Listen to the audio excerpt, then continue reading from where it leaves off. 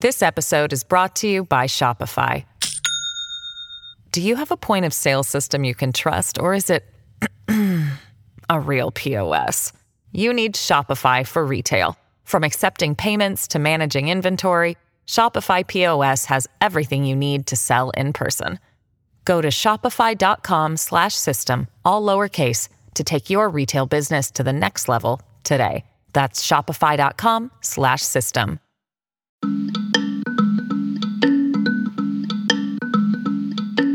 Special interest, dark money influence completely surrounding the court, and a court that is either inured to it so much that it doesn't know it's there, like a fish swimming in filthy water, or is pretending that everything is okay because they want desperately to look like there's nothing to see here, folks.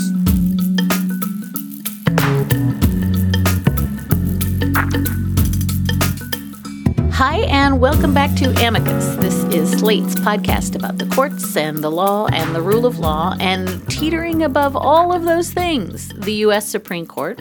I am Dahlia Lithwick, and we decided to get the band back together and put a little extra Amicus in your feed with this special off-week episode. It's a special leaked episode, if you will, in order to consider the blockbuster story in last week's New York Times as reported out by Jodi Kantor and Joe Becker.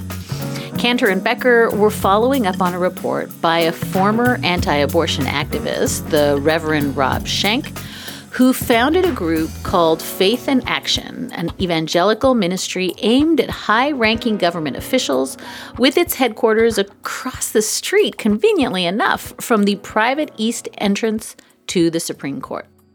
As the story points out, Schenck raised more than $30 million between 2000 and 2018 to give rich donors a pipeline to justices who needed to maybe have their spines stiffened a little in a series of religious liberty and abortion cases. The Times focused on the fact that Schenck allegedly knew the outcome of the 2014 Hobby Lobby case weeks before it was announced at the court. Ostensibly, this was yet another leak at the High Court similar to the Dobbs leak we learned about last spring. The Times also published a letter that Schenck said he wrote to Chief Justice John Roberts in July, alerting him to the alleged breach years ago. Schenck wrote that he thought the information might be relevant as part of an ongoing probe into the leak of the Dobbs decision. He says he received no response. But I think the justice's loose lips is the least worrying part of a larger story about wealthy evangelicals, pay-to-play access, and a court that yet again appears to be just completely bought and sold by way of a brisk trade in access and influence. Joining us to discuss this aspect of the story is Senator Sheldon Whitehouse. He is the United States Senator for Rhode Island and chairman of the Senate Judiciary Subcommittee on Federal Courts Oversight, Agency Action, and Federal Rights.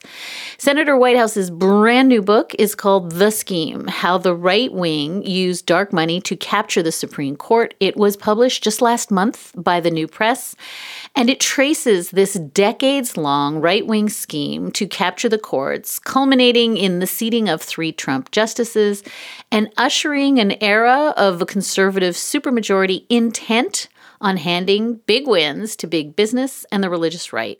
Senator Whitehouse, you and I have been talking about this almost as long as there has been an Amicus podcast. First, congratulations on the amazing new book and welcome back. Second, am I correct in asserting here that the focus on Alito as the Dobbs leaker is confusing and kind of distracting for a story that really is about how a handful of millionaires systematically funneled money through partisan interest groups and through, I guess, the Supreme Court Historical Society so that they could just buy access to justices that they wined and dined and vacationed with and I gather also prayed with? Is that not kind of the big story here? The bigger story is the larger story for sure. And I think the larger story has an even larger component to it, which is that this aspect of lobbying influence using the Supreme Court Historical Society and private dinners and perhaps even vacations that go undisclosed with right-wing wealthy individuals with interests before the court aligns with and runs in parallel with the Federalist Society influence over the justices and their willingness to go and basically do annual pep rallies with the Federalist Society. And that runs parallel with the dark money effort that actually used the Federalist Society as a venue to pick these justices, to usher them onto the court.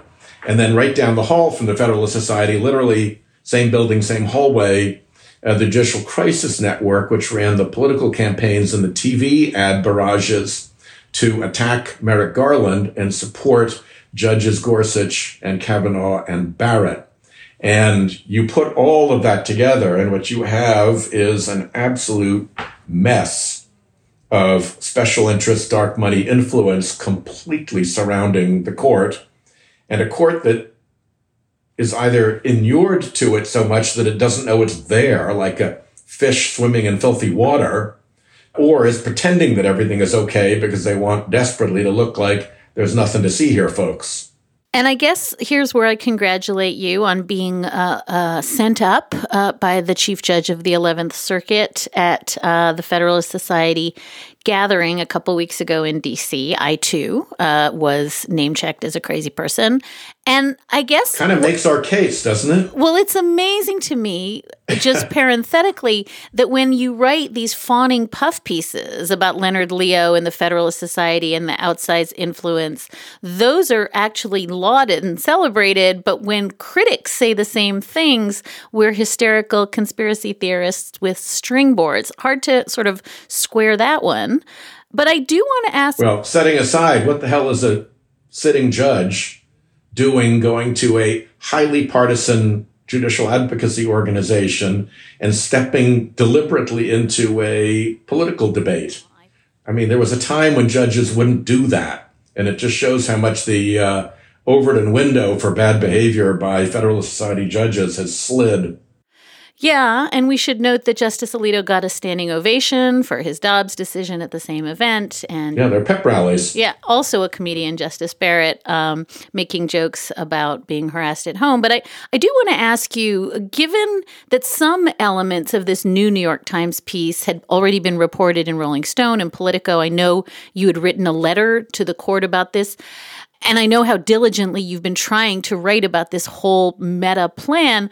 Was there any aspect of the new reporting last weekend that shocked you? No, actually, because we've been at this so long that I'm getting pretty hard to shock. What took place was that we'd seen the activity with deliberately planned dinners with selected Federalist Society justices to connect them to very wealthy right-wing individuals who would wine them and dine them in very fancy locations, and in the course of that wining and dining, impart to them their wish that they should be strong on right-wing cultural issues. That's pretty bad.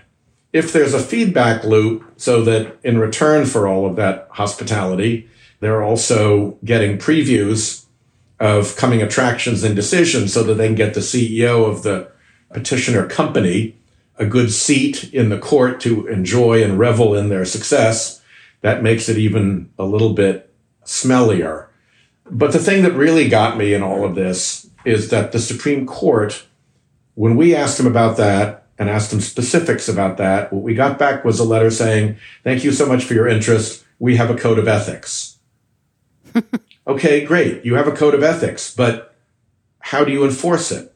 How do you make inquiries? Where do you file a complaint? What's the fact-finding process?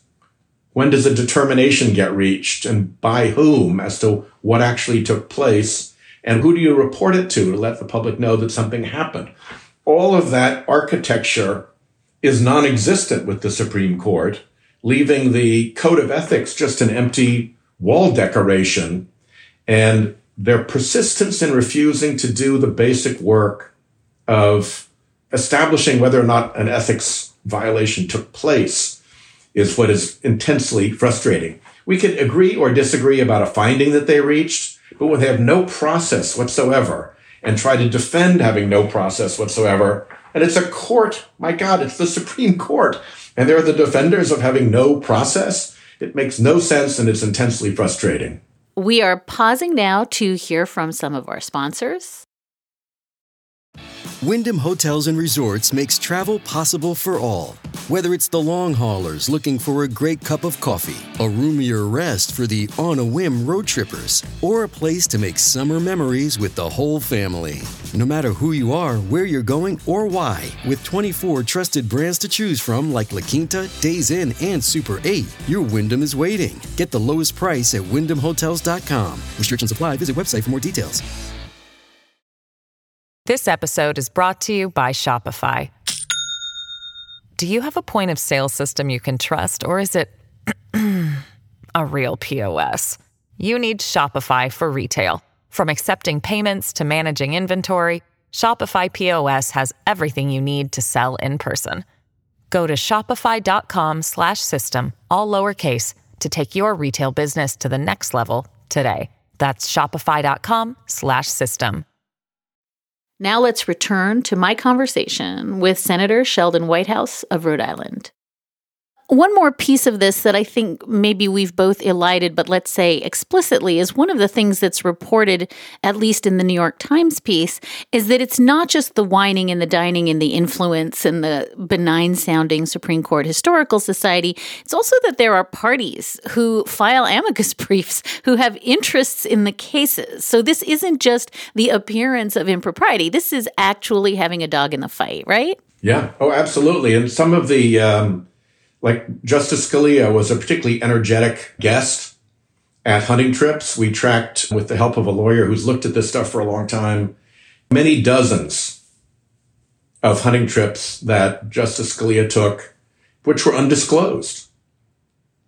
But the reporting of them, particularly in like small local papers or law school reports that got wind of it, revealed that it wasn't just Justice Scalia going to a location. There was a whole little group, a little retinue of people who might have had connections with the fossil fuel industry, for sure had connections with the gun industry, and in some cases had filed briefs with the court on gun issues while they were at events with Justice Scalia. So there's a lot of mischief, if I would call it, around the non-disclosure of personal hospitality. And the definition of personal hospitality has become just obscenely broad. And can we just dispense with the both-siderism? I mean, is there an equivalent? I'm thinking of attempts to knock, for instance, Justice Ginsburg off the marriage equality cases because she had performed same-sex marriages. I know that Justice Ketanji Brown Jackson had to recuse from the Harvard affirmative action case this year. Is there something similar going on the left side of the court that you and I just don't know about? Or are the justices on the left far less inclined to have sort of prayer meetings and secret conclaves with wealthy donors whose money is laundered through the Historical Society?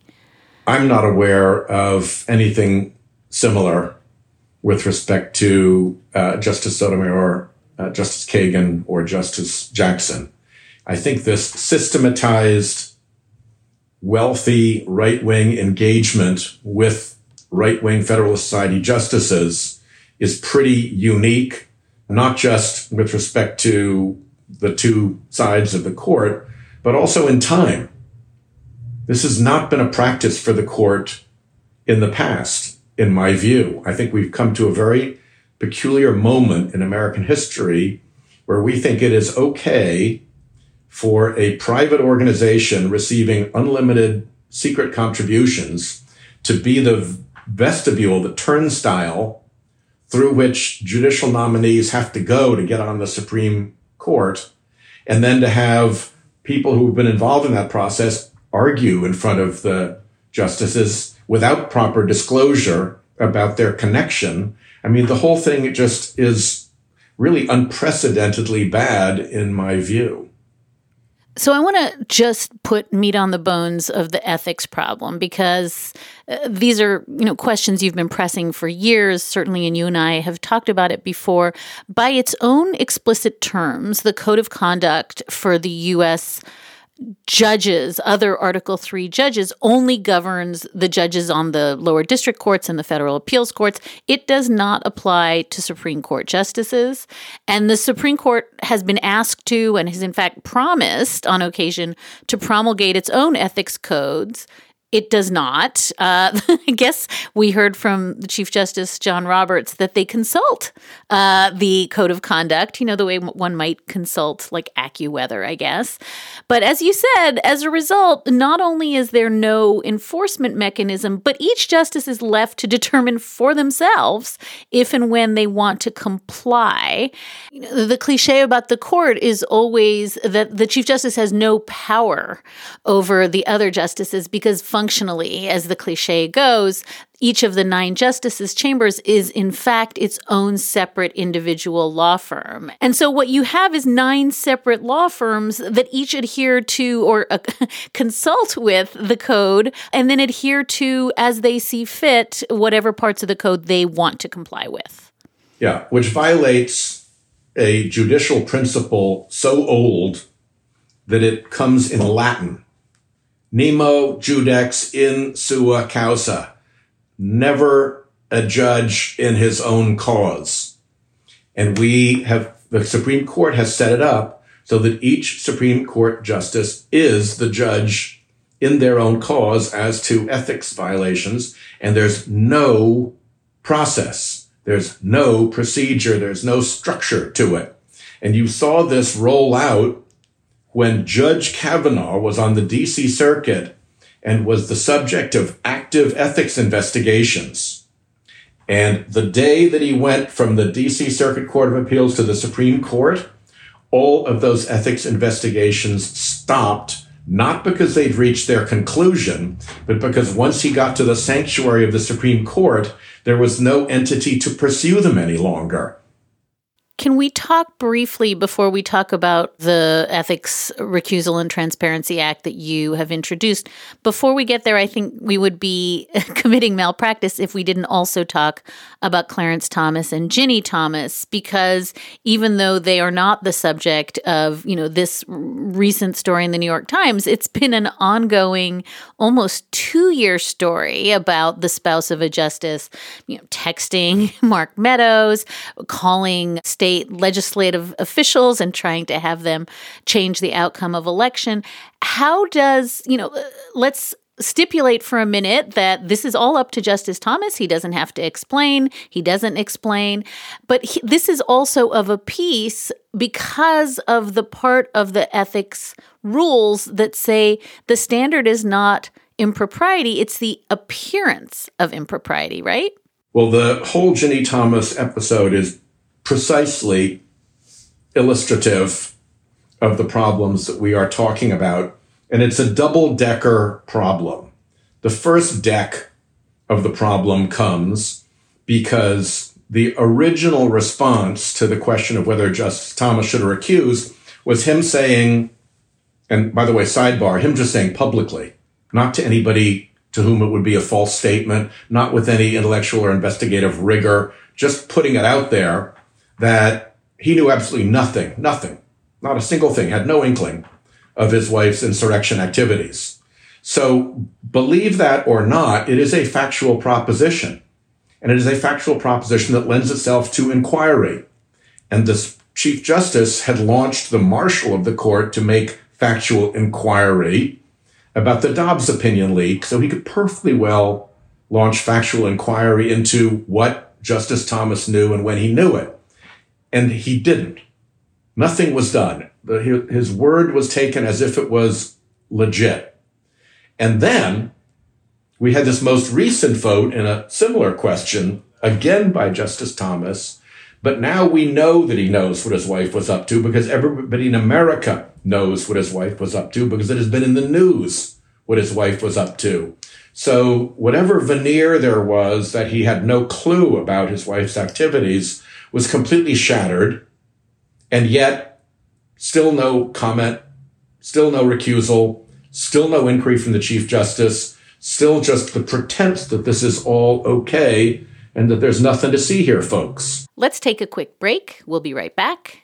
This podcast is sponsored by Ramp. Are you the decision maker in your company? Consider this. For the first time in decades, there's a better option for a corporate card and spend management platform. Meet Ramp, the only corporate card and spend management system designed to help you spend less money so you can make more. Most corporate credit cards offer points as incentives, but those points amount to less than their worth in real cash value. Ramp's business cards offer you cash back, real money in your pocket. Plus, you control who spends what with each vendor. And Ramp software collects and verifies receipts automatically, which means you'll stop wasteful spending and close your books in hours instead of days. Businesses that use Ramp add up to 5% to their bottom line the first year.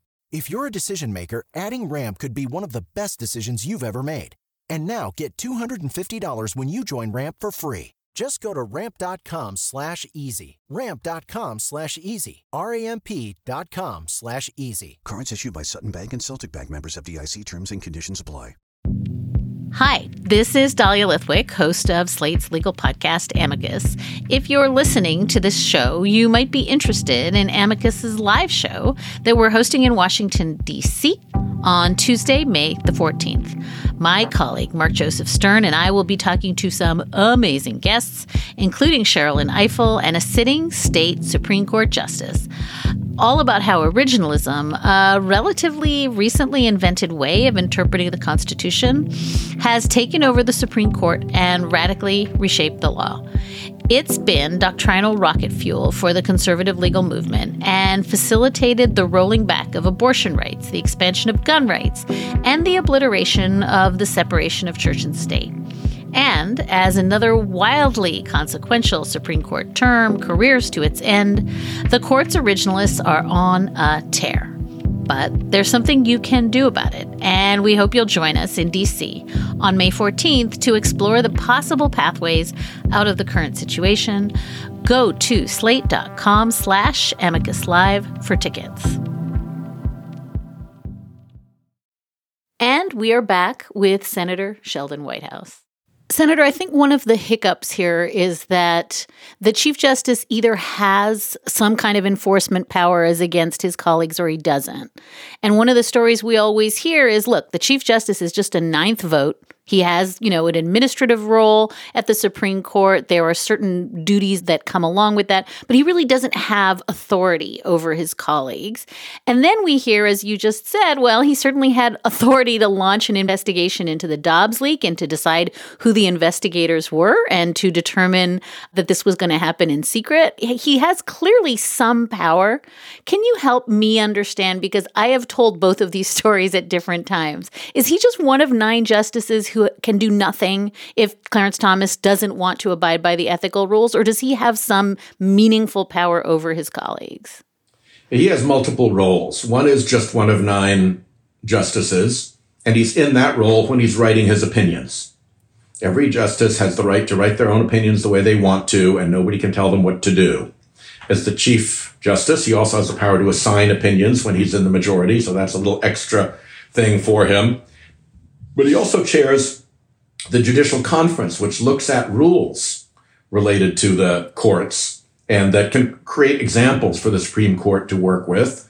I think that he could summon the chief judges of the 11 circuit courts to be a panel to which the court could refer ethics questions for independent advice and then produce a public report back to the court that could answer these questions in a public way and put some discipline into the private, self-serving decision-making of the justices. I think that would be well within his power.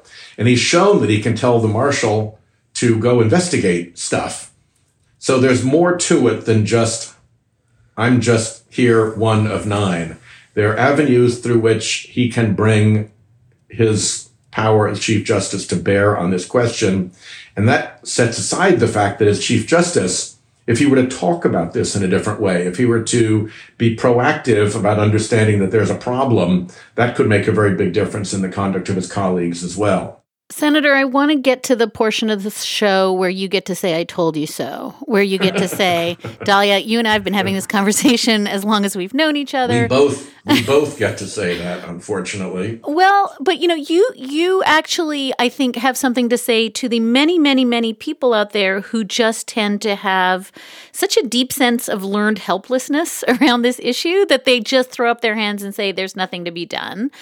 So I want to give you really an opportunity both to talk about the legislation that you've introduced with Representative Hank Johnson of Georgia that would at minimum create some robust ethics rules. But then I think after you've sort of explained that, I really want you to take a moment and tell folks who have some kind of weird magical thinking in which there is nothing whatsoever that anyone can do, we have to live this way, why they're wrong.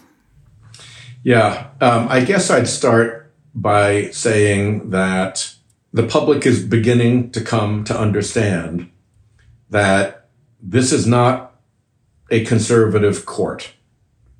This is a captured court. And indeed, even a very well-respected middle-of-the-road reviewer of the court, Linda Greenhouse, used that exact word in a recent piece in the Atlantic magazine. And they're captured in the same way that in the bad old days, a railroad commission would get captured by the railroad barons. So it would set the rates for the railroad that the railroad barons wanted. That's the model that we have to look at in terms of what they achieved. The method of achieving it, we have to look at as akin to an intelligence community covert operation. A lot of the tradecraft of covert operations was used as they stealthily crept up to and captured the Supreme Court and now instruct it in what it is that they wish to get done. And so I think once people have those two thoughts in mind, that this is a captured court, not a conservative court, and that the manner in which it is captured is akin to an intelligence-type covert operation, then you can begin to think about what the solution is. Once you've identified the illness, you can begin to think about the cure. So I think it's really important for all of us to focus on the problem first and not get too far ahead of our skis and start offering solutions to problems that the public has not yet gotten accustomed to. And we've got work to do, which is one of the reasons I wrote the book. I didn't blow all those weekends and nights for nothing. The people are our judge, and they need to understand what it is, what our case is, so that they can then decide whether to permit extraordinary relief in the way of major changes at the Supreme Court. But the easy stuff ought to be, look, recusals, you got to explain, and there's got to be some fact-finding around them. Dark money in and around the court has got to be disclosed. These fake amici coming in as masks for other special interests who don't disclose themselves, that crap has just got to end. And this business of receiving gifts of hospitality and then pretending that it's personal hospitality, even if you receive it from somebody you've never met, it's not legit. And you've got to, that's basic stuff we ought to clean up. Then you can move on to term limits, which I think are appropriate. I have a bill to that effect. And then ultimately, I think we need to reconsider whether for this day and age, and particularly after this unpleasant history, 9 is still the correct number for Supreme Court justices. So I think maybe my very last question is this. Is there any utility in having, I know Senator Durbin, chairman of the Judiciary Committee, said in a statement that, this is very serious and it highlights the absence of federal ethics rules. Is there some utility in having a just full-on January 6th style hearing in which all of these complaints and allegations that have piled up over the years get aired and surfaced, and we begin to have at minimum a conversation about what you describe as the problem, so that if nothing else, there is some sense that this is kind of being aired publicly and in a big, coherent way, as opposed to these kind of tiny drip revelations that almost don't get covered? Absolutely, positively, yes. And one of the reasons we need to do that is because if you are a little consortium of big special interests that have spent more than $500 million to get control over the Supreme Court, the last thing you want is to have the legitimacy of your captured court questioned. It doesn't work Your captured court is only effective for you to the extent that it has credibility. So there's going to be an enormous effort to say, move along, folks, nothing to see here. This is all perfectly normal. You see these justices just immensely invested in claiming their own legitimacy without looking at the real problems that are in front of them that even other federal judges see, and they just pretend not to see it. Again, that faux legitimacy that they are trying to preserve is something that has to be taken on, because it's not real legitimacy. It's faux legitimacy, and we need to make the case in an organized way as to what happened, why it happened, who did it, and what it means. Senator Sheldon Whitehouse is United States Senator for Rhode Island. His brand new book is called The Scheme: How the Right Wing Used Dark Money to Capture the Supreme Court, published just last month by the New Press. It really is, I think, a must read. And I think that for those of us who've been sort of sounding the alarm for years and years that this thing was happening, to the extent that you are only now learning that it has happened, I think this is the book you need to read. Senator Whitehouse, thank you so much, as ever, for your diligent attention to this and for your time today. And you, Dahlia, for being such a champion yourself. Thank you. And that is a wrap for this episode of Amicus, the off-week edition. Thank you so much for listening in, and thank you so very much for your letters and your questions. You can keep in touch at amicus@slate.com. You can always find us at facebook.com/Amicus Podcast. Today's show was produced by Sarah Birmingham. Alicia Montgomery is Vice President of Audio, and Ben Richmond is Senior Director of Operations for Podcasts at Slate. We will be back with another regular episode of Amicus on December 3rd. Until then, take good care.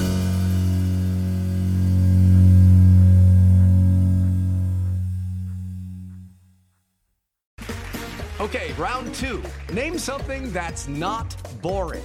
A laundry? Ooh, a book club. Computer solitaire, huh? Ah, sorry, we were looking for Chumba Casino. That's right, ChumbaCasino.com has over 100 casino-style games. Join today and play for free for your chance to redeem some serious prizes. ChumbaCasino.com. No purchase necessary. Void where prohibited by law. 18+ terms and conditions apply. See website for details.